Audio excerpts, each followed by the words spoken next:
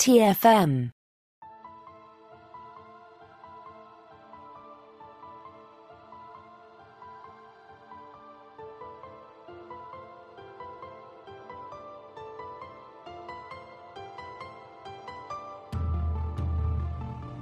Welcome, Boomers, to another episode of Warp 5, our dedicated Star Trek Enterprise podcast. I'm Christopher Jones, and with me, as he always is my esteemed co-host, Matthew Rushing. And Matthew, if you're all set, just select a method of compensation to begin the podcast.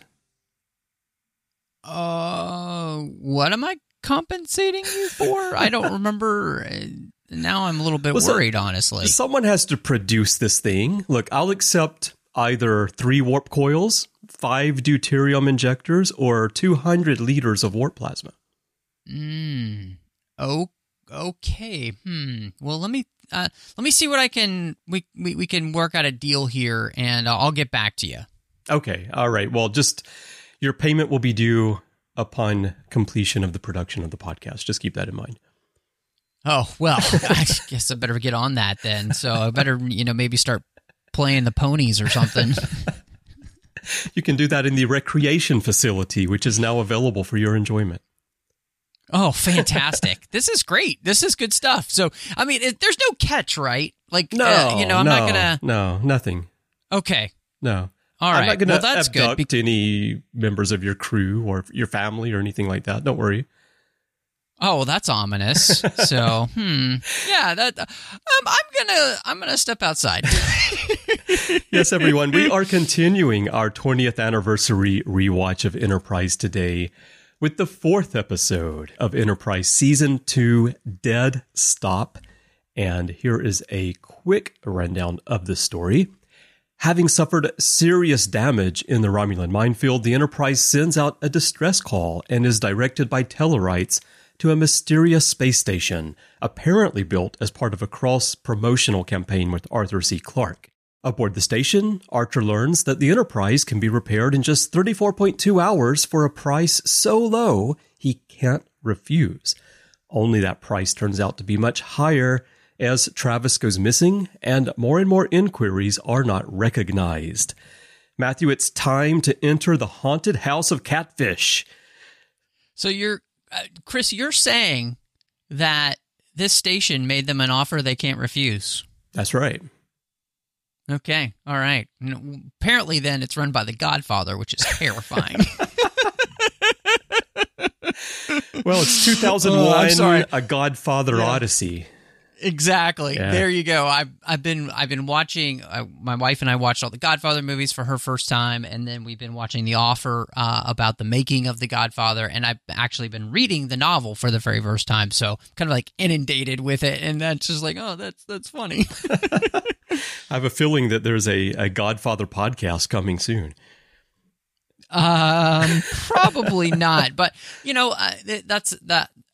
it would probably be something that would be really fun to do, sometime on the 602 Club to talk about them, since we have never done that. Yeah. So, yeah.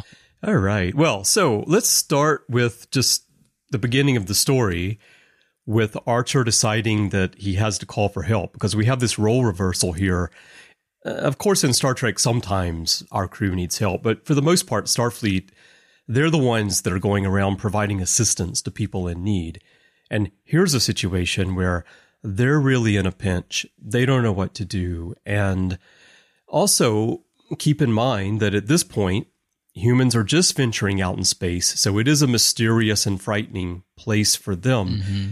Putting out a call is opening yourself up to a lot of potential danger from an alien who could be much more powerful than you. So what did you think about the setup of this episode and Archer's decision to call for help? Well, so what I really appreciate about this part of the episode, Chris, and I think is really smart, is that this episode actually helps us remind ourselves of where we are in the Star Trek timeline, which is humans are out here alone, and they're very far from home. And I mean, a bit like Peter Parker in that latest Marvel movie. Anyway, so they mention in the episode that, yes, at Warp 2, it would take them, 10 years? 12, yeah. 12 years to get back to Jupiter Station. Yeah. So we get this reminder of how small the NX-01 is and how big space is and how far they've been going, at Warp 4 for so many, a year now. And when all of their technology is not working correctly, it really does put them in a bind. One, because they don't know anybody in this part of space, really. And two, the ability to actually even contact people was really puts the test because their subspace transceiver was damaged. Yeah. And so I think I love how this, like you said, reverses the roles then for the Enterprise being the one that needs help. And part of that is because there are no other Starfleet ships, right? There isn't really help out there for them. And so, Archer even saying to Hoshi in the message, just tell them that we have minor repairs and we're in need of assistance. Not giving too much of information, not wanting to basically broadcast to pirates out there. Right. Hey, we're up a creek without a paddle, and so come on over, take us over. It'll be great. Yeah, maybe the Ferengi will show up again. Exactly. So I just thought this is one of the things that is so smart about this episode is that in season 2, this is the perfect reminder of where we are in space, who we are in space at this moment, and how lonely it is out here if something goes wrong for this crew, and how dangerous this mission really is. Yeah. Well, it feels a bit like in the real world, if you think about the Apollo missions and some of the things that went wrong there, and they have to figure out how to solve this without any real help. They can talk to Earth, but they are on their own. Yeah. And if you think about in fiction, but related to the same thing, For All Mankind, some of the things that they had to overcome in the first couple of seasons of that show, where humanity is technologically advanced and we're venturing out, but when something goes wrong, you realize just how far we have to go, how primitive our technology still is. And in Enterprise here, most of the time when we're watching, we do feel like, oh, the Enterprise, it's an advanced starship and they're able to handle situations. But they lose their communications array, gets damaged. They have serious hull damage. They have potential problems with the engines. And they're just stuck. And that is something that we're not really used to in Star Trek. So that, like you said, this episode really reminds us of where we are in time. So the other thing it does is that it gives us some soft continuity. We're not getting into serialization yet, but we're getting a bit more into continuity that goes beyond what we saw in Voyager, I guess. I don't want to make that comparison exactly because we did have moments like this in Voyager, but this signals where Enterprise is headed. And in particular, the genesis of this episode came in part from a desire by the writers to not have that reset from episode to episode where the ship gets heavily damaged.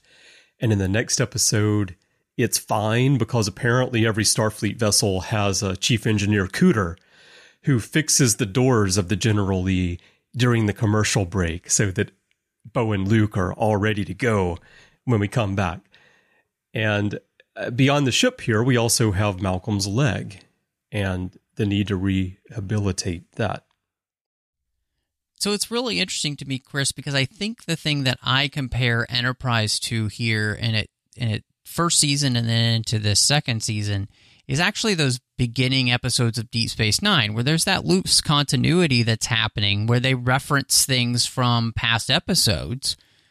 It keeps building, especially, with the way the character development is going. And, I think it's a thing to which obviously Deep Space Nine pioneered and did really well. And then I think Enterprise has really, Voyager does have some continuity to it, but there's a lot where they don't take advantage of as much as they should have. Yeah. I think here, Enterprise absolutely is taking advantage of TV changing. And it's also really smart. There's nothing more frustrating than that would happen on Voyager, where you would have the ship be really heavily damaged, it's felt like in that episode, and then next week everything's fine, and it's like, okay. And then that part too doesn't help you have an idea of how much time has passed and everything. And that's something that this does too, is that we know that this episode takes place, right after what we just previously 4 watched days, the week before. They specify it in the story. Yeah. So I think all of that together is a wonderful choice for them to make. And I think what it does is actually helps them come up with a very interesting story then. It's very Star Trek-y and all of those type of things, which I think is wonderful. But by taking that road of creating some continuity like this, it actually opened up the door for better storytelling opportunities than if they had just negated that and done something else. Yeah. Well, it makes the world feel more real, particularly here in the way that this leads right out of Minefield. And as I mentioned, they specify it's 4 days, but it's the fact that it is a direct continuation of the story, but it's not a sequel per se. It's just acknowledging that the things that happened to us 4 days ago are still impacting us now. Mm-hmm. And the ship, I made the Dukes of Hazzard comparison because of damage to the exterior of a vehicle. And that's an obvious one. But what I really like here is the fact that they acknowledge that Malcolm's leg is injured, and that if you suffer an injury like that, it doesn't get better in 4 days. Even with their technology, even with the super leeches, it's going to take some time for it to get better.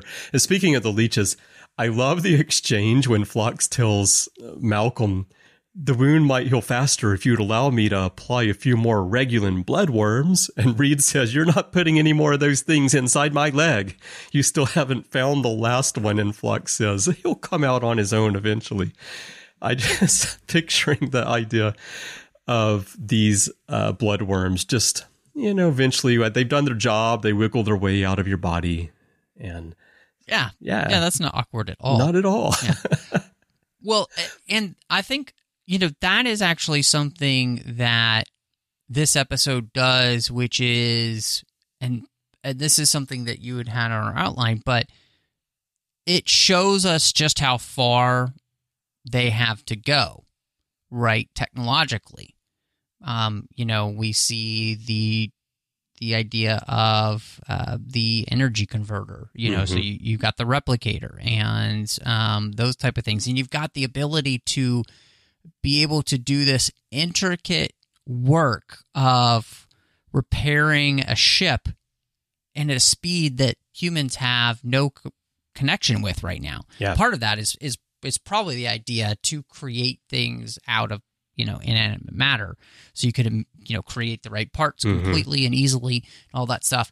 And then two, the medical technology that they have, which feels like the type of medical technology we'll see in the next generation.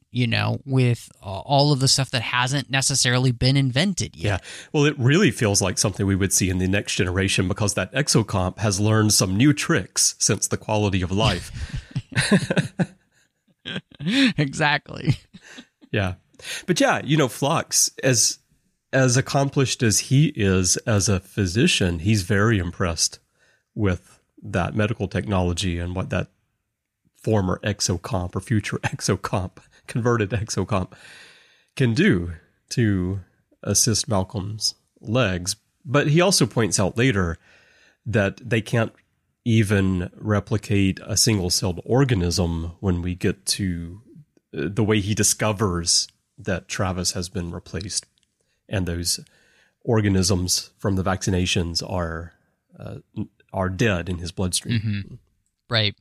Well, and I think that's actually pretty, interesting, is that what it shows is the amount of computing power you need to complete these type of things, which is interesting because when you think about it, we've got, almost 200 years before Picard, right? Yeah. So you think about how much like our technology has advanced in the last 100 years. Mm-hmm. We went from having no telephones to having one that fits in your pocket in an incredible amount of time. So you can see just how much technology is going to progress from those time periods. And it's a nice juxtaposition without, I think, like slapping you in the face.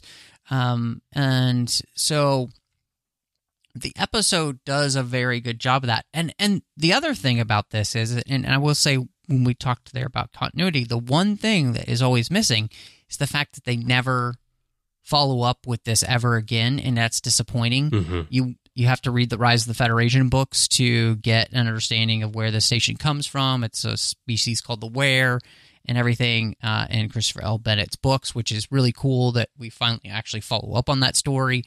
But I mean, this is not just a good idea for following, Minefield, but this would have been a really interesting series maybe to follow up in like a season 5. Yeah. Maybe they run into more of these stations and stuff, and like you really get because they set that up here in the episode, the fact that you can tell they're being recorded and all. Oh, yeah. Well, and not only that, but the way the episode ends feels like they're setting up future stories involving either this station or similar stations or the species that built it. Has this very eerie ending to it, which of course opened the door for Bennett to do something in his novels. But it's a little bit surprising that they didn't come back to it. And maybe if Enterprise had had a less bumpy life with the big shift in season 3 and then the big shift again in season 4 with Manny Koto coming aboard, maybe they would have come back to something like this, because it is a great way to set up an intriguing mystery and even to set up a big adversary for future stories. Yeah, I couldn't agree with you more. I think that's absolutely kind of what they were going for. And again, I think that's the kind of thing where I think they're doing that specifically because, like Deep Space Nine, I think they had learned again from Deep Space Nine that they're planting this seed there, and it's there for them to be able to use when they can kind of like come up with a good idea to continue it. And so, or as we've referred to it before on the orb, dangling threads that you can pull. Yeah, exactly. And they can hang there and just be part of the canvas of the series. Yes. And it's fine. But if you want to pull one, you can. Yes. I like the thought of them being like threads dangling as opposed to seeds sprouting, because they're more out of the way in that sense. Yeah, I think that makes sense, yeah. That's how I always think about DS9, and the reason they were able to build such a rich mythology in that show, because they did have all these things that they could pull from if they wanted to, and if they didn't, you didn't feel cheated. You didn't feel like the writers just left you with the dead end so much. It's more like either an intriguing premise that didn't get followed up on, but understandably so, or something that could have been followed up, but you feel like there was enough closure, as it was. Yeah. So. Yeah, I think that's 100% right. So, well, let's talk about, as I called it in the opening, the Haunted House of Catfish. That's my new name for the station.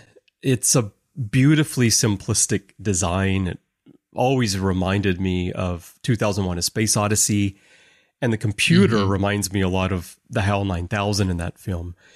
Yeah. And yet it's a very kind of a creepy, frightening place, I think, because it's so sterile and it's so empty. And because you interact with this computer, but it can be difficult because you always feel at a disadvantage, like the computer is only going to deal with you as it wants to, right? Right. And a lot of weird things happen in this brightly lit place. Travis and other aliens are abducted. Well, in this episode, Travis is abducted, but we learn that apparently the station abducts aliens anytime they come, someone from the crew. You've got Trip and Malcolm sneaking around, but as people sneak around, they suddenly get transported back to the bridge, for example. Yeah. Lots of weird stuff going on here. What did you think about the environment? Yeah, that's one of the things I think that works really well, and it's actually kind of something to which you can see where production design, minimalism can really benefit you as the designer and to tell your story. And I think that's something that they did a great job in creating this sense of fear that I think you would rightly have with this station, because it doesn't seem to make sense. Right. Because the environment is the opposite of what you would expect from a place. You know, Exactly. it's not Impact Nor. It's not this dark, creepy place. It's this clean, bright place. Mm-hmm. Yeah. And I think I like that. I think, again, it's just one of those things where the production designers put a lot of thought into what they were creating, and that the best way to actually make this creepy was to make it a place that was really not all of that interesting to look at, right? Mm-hmm. You know, and like you said, just felt very sterile, and it feels like a hospital almost. Yeah, it does. There's that I think there is that really creepy aspect to it. That Or just an feels Apple store. Yeah, it does feel like an Apple store. That is 100% correct. So, yeah, I think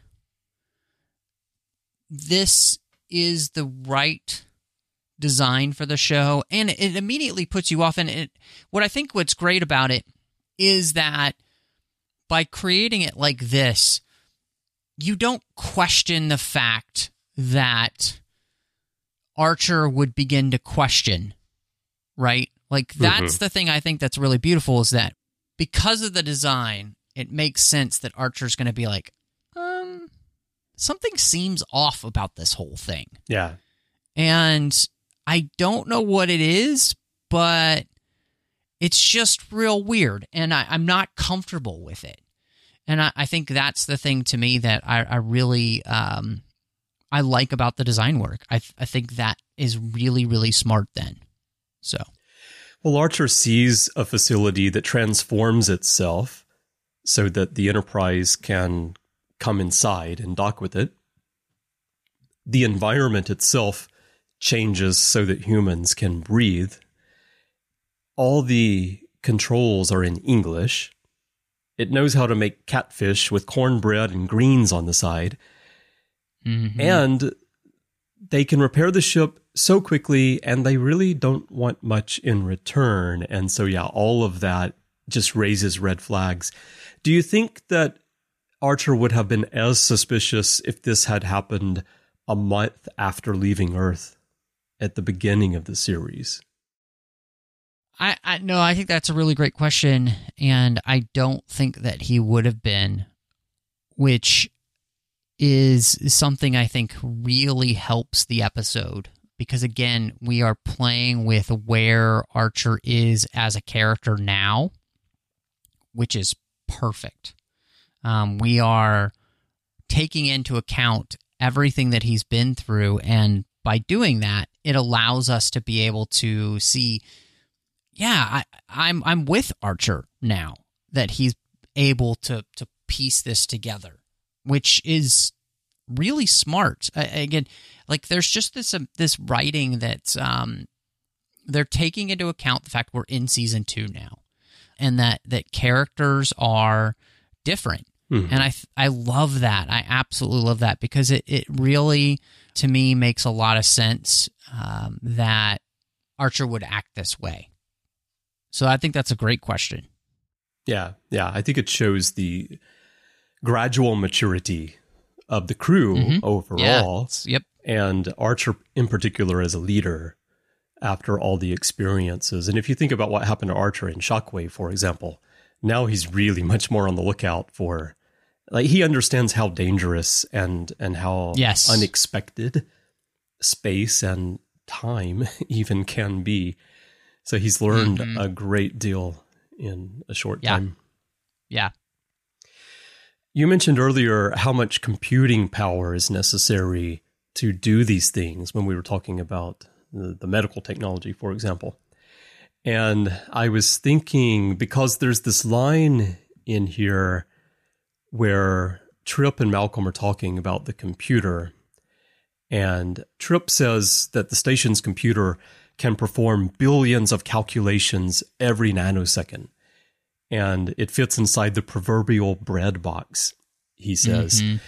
And this got me thinking about technology and how it advances, which is something you mentioned earlier about where Starfleet technology is now and where it will be in Picard's time a couple of centuries later. Then I also started thinking about what is powering the station's computer. And we know that Travis is abducted and he's plugged in. And so I named this little part of the outline powered by the T1 chip, meaning the Travis chip.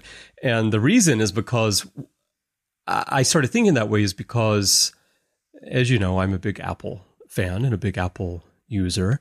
And they did these new chips last year, which they call the M1 chips. And it is quite a big leap technologically over the chips that we've had from Intel and others in recent years. And what those chips can do, it's quite incredible. The M1 can perform 11 trillion operations per second. And this one they have called the M1 Ultra can perform 22 trillion operations per second, which blows my mind as someone who's been keeping up with technology since the early 80s and following, and when I used to hear numbers that were immensely lower than that, I thought, wow, that's incredible.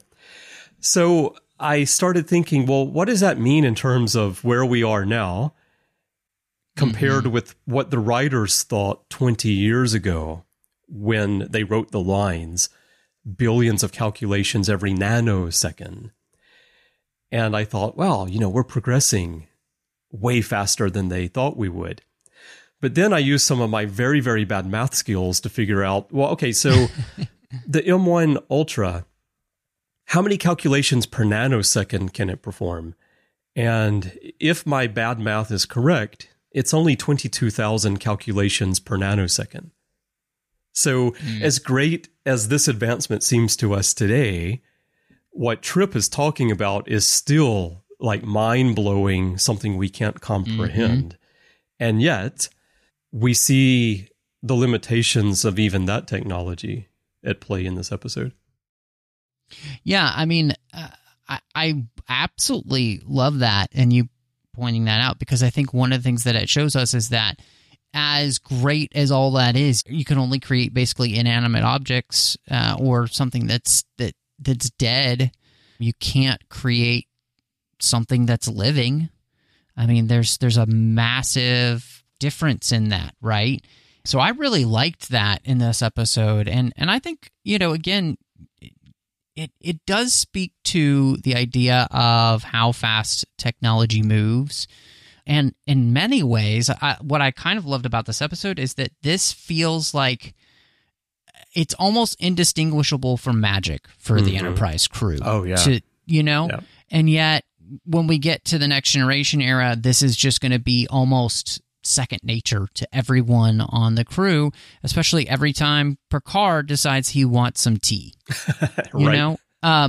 And so the amount of energy and processing power that you need to actually make that happen, I think that's something that's just really cool. And as we were kind of talking about earlier, is the way in which this gives us a picture of just kind of how far we have to go and how far we've come and all of those things. And so, yeah, this to me is just one of those places where I think the Enterprise writers have really tapped into just something that I don't even know if they were necessarily cognizant of, that idea of like giving us that picture. Maybe they were, and I'd like to think they were, because it seems like almost pretty obvious to me that that's the case. But yeah, this is this is just very interesting, good writing happening, and it creates a really creepy, good episode, which, like you call this kind of the haunted house of Catfish, and yet this is just a creepy episode, which is also something that's really fun and doesn't happen. I kind of think of like Empok Nor as being the kind of episode that this turns out to be, where this things look okay, and then everything just turns to like The Shining before you're done.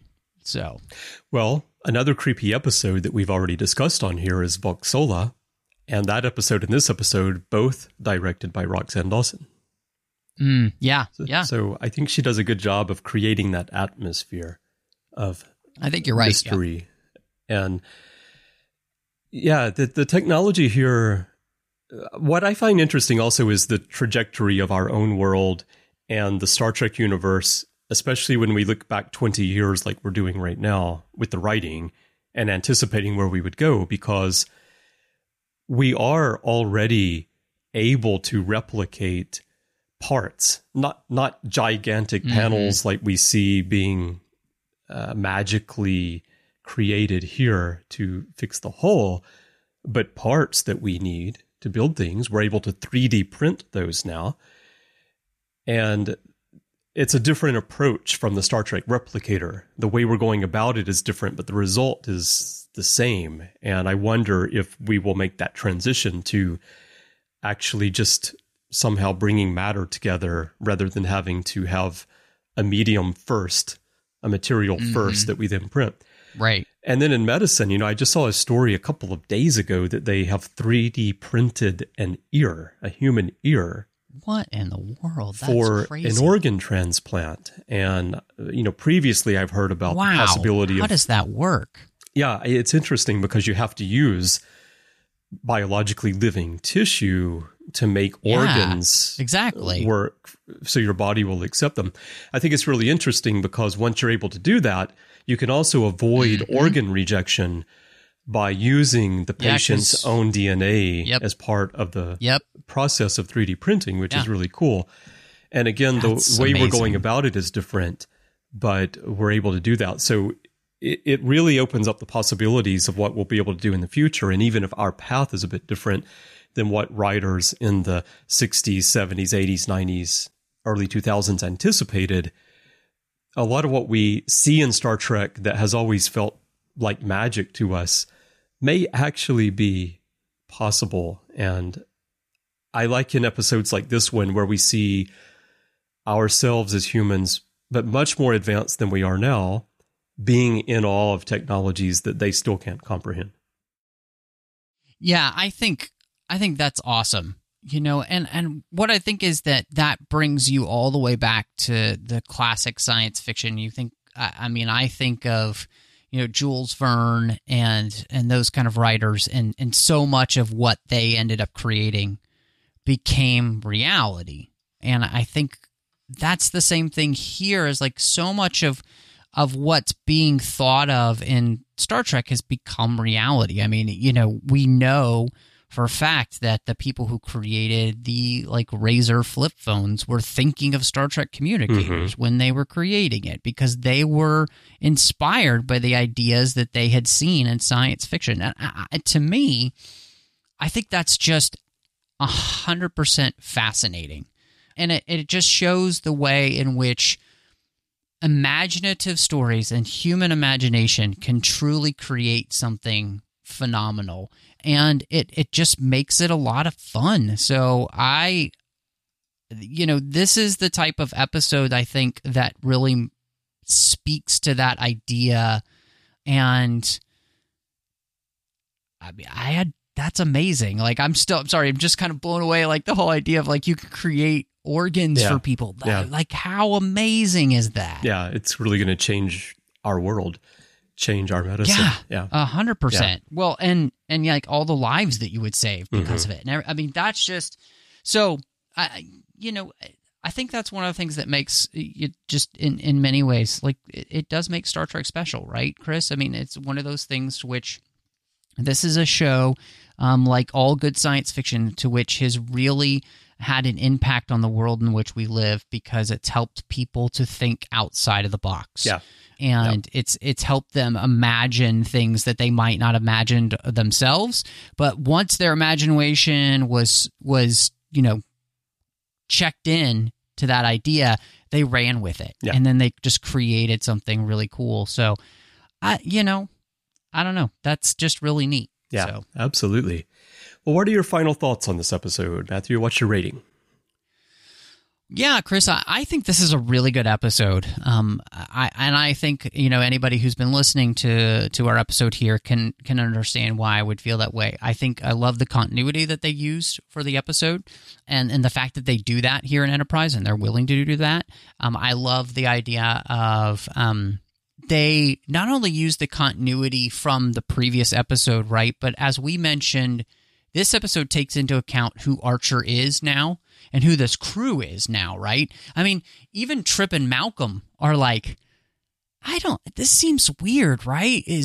And maybe we should investigate this. We're explorers. We should figure out what's going on, because it's not just the idea of like what this power can do, but I think they are also intrigued by something seems off about this place, And so again, I think all of that comes down to utilizing all that we've done in this series so far, and to the clear benefit of us is the audience. Like, I think you're also treating the audience as smart, right? Like, oh yeah, the audience can handle this. So I might be gushing about the episode, but I think this is 4.5 out of 5 liters of warp plasma. So yeah, it's an excellent episode. It's really well done. And I think to me, I remember watching it back in the day, and this is one of those things where I was like, oh man, I think Enterprise might kind of be hitting its stride here. Mm-hmm. So, which will be interesting to see how we feel about that next week. So yeah. Well, we had Carbon Creek, then we had Minefield, now we have this. So yeah. Yep. It's a strong run. Basically, season 2 here was on a roll. Yeah. So, what about you, Chris? Where do you end up landing? This has always been one of my favorite episodes. When it first aired, I thought it was really cool. I've watched this episode so many times. It's one that I go back to and just rewatch because I like the story. I, of course, love the Star Trek universe and the stories that unfold within the universe that rely on the mythology that we've built. But I also think that Star Trek is at its best as science fiction when it transcends that mythology and it tells a story that stands on its own and doesn't require the Star Trek wrappings to work as a story. And, The Visitor that's one reason The Visitor or The Inner Light are stories that I think work really well, because if you took all the Star Trek wrappings away and you told that story with different characters, it would still have impact. And I think that this story could work just fine without all the Star Trek elements, and that strengthens the story when you put the Star Trek elements into it.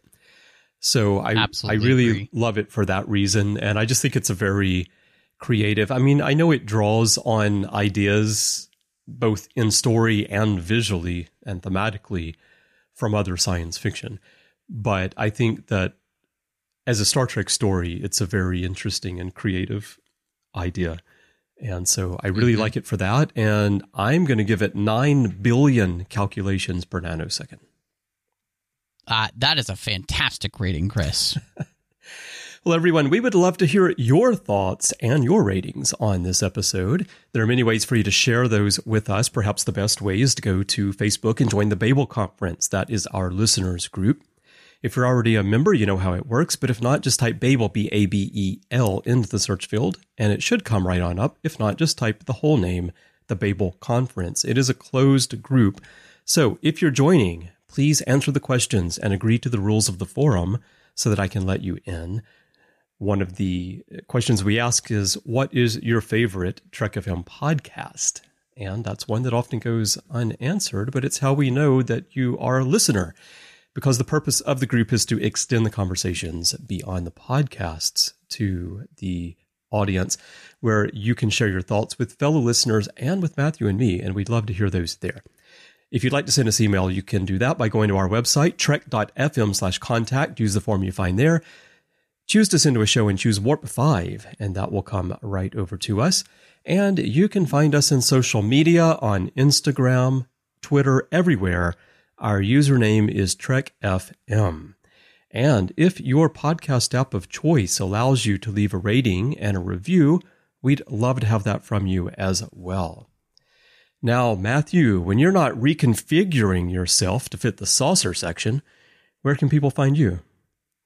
I still can't figure that out, Chris, but when that's not happening, you can find me all over social media under the name MattRushing02, Twitter, Instagram, Letterboxd, Vero, all of those type of places.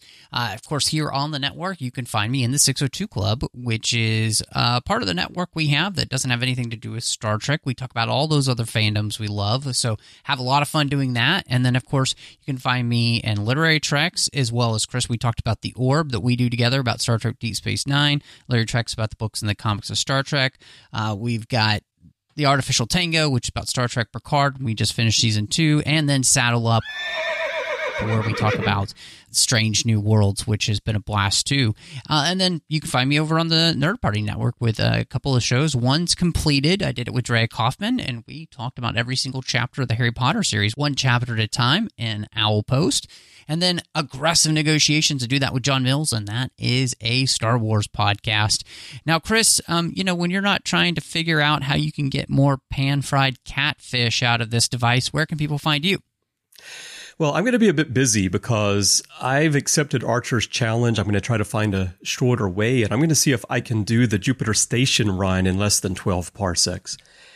But good luck with that. Oh, man. But when I am finished with that, you can find me podcasting here on the network. Of course, I do the shows with you that you just mentioned. Also, Larry Nemechek and I do the Ready Room from time to time, and there's Interphase, and you can find me in episodes from all sorts of shows in the back catalog, so check those out if you want to hear more of my thoughts on Star Trek. I'd also love to hear from you in social media. If you'd like to chat, my username is C. Brian Jones, letter C and Brian with a Y. That's my username everywhere, but Twitter is where I'm most active, and I'd love to hear from you. If you would like to help us keep this show and everything that we're doing on the network going, we could definitely use your help. To find out how to get involved and to support us, please visit patreon.com/TrekFM. That's patreon.com/TrekFM. We really would not be here without the support of all of you. And thank you so much to everyone who's supporting us now. And if you're not, I do hope that you will consider doing so. We really could not keep the network going without your support. So thank you so very, very much, everyone. Well, Matthew, I'm going to get all the gremlins out of the studio floor here. It's been a little bit squeaky. And then I'm going to get ready for next time when we'll spend a night in sickbay. Chris, that just sounds like a fantastic idea, because I don't think anybody wants that squeak on their podcasts recordings. So let's go.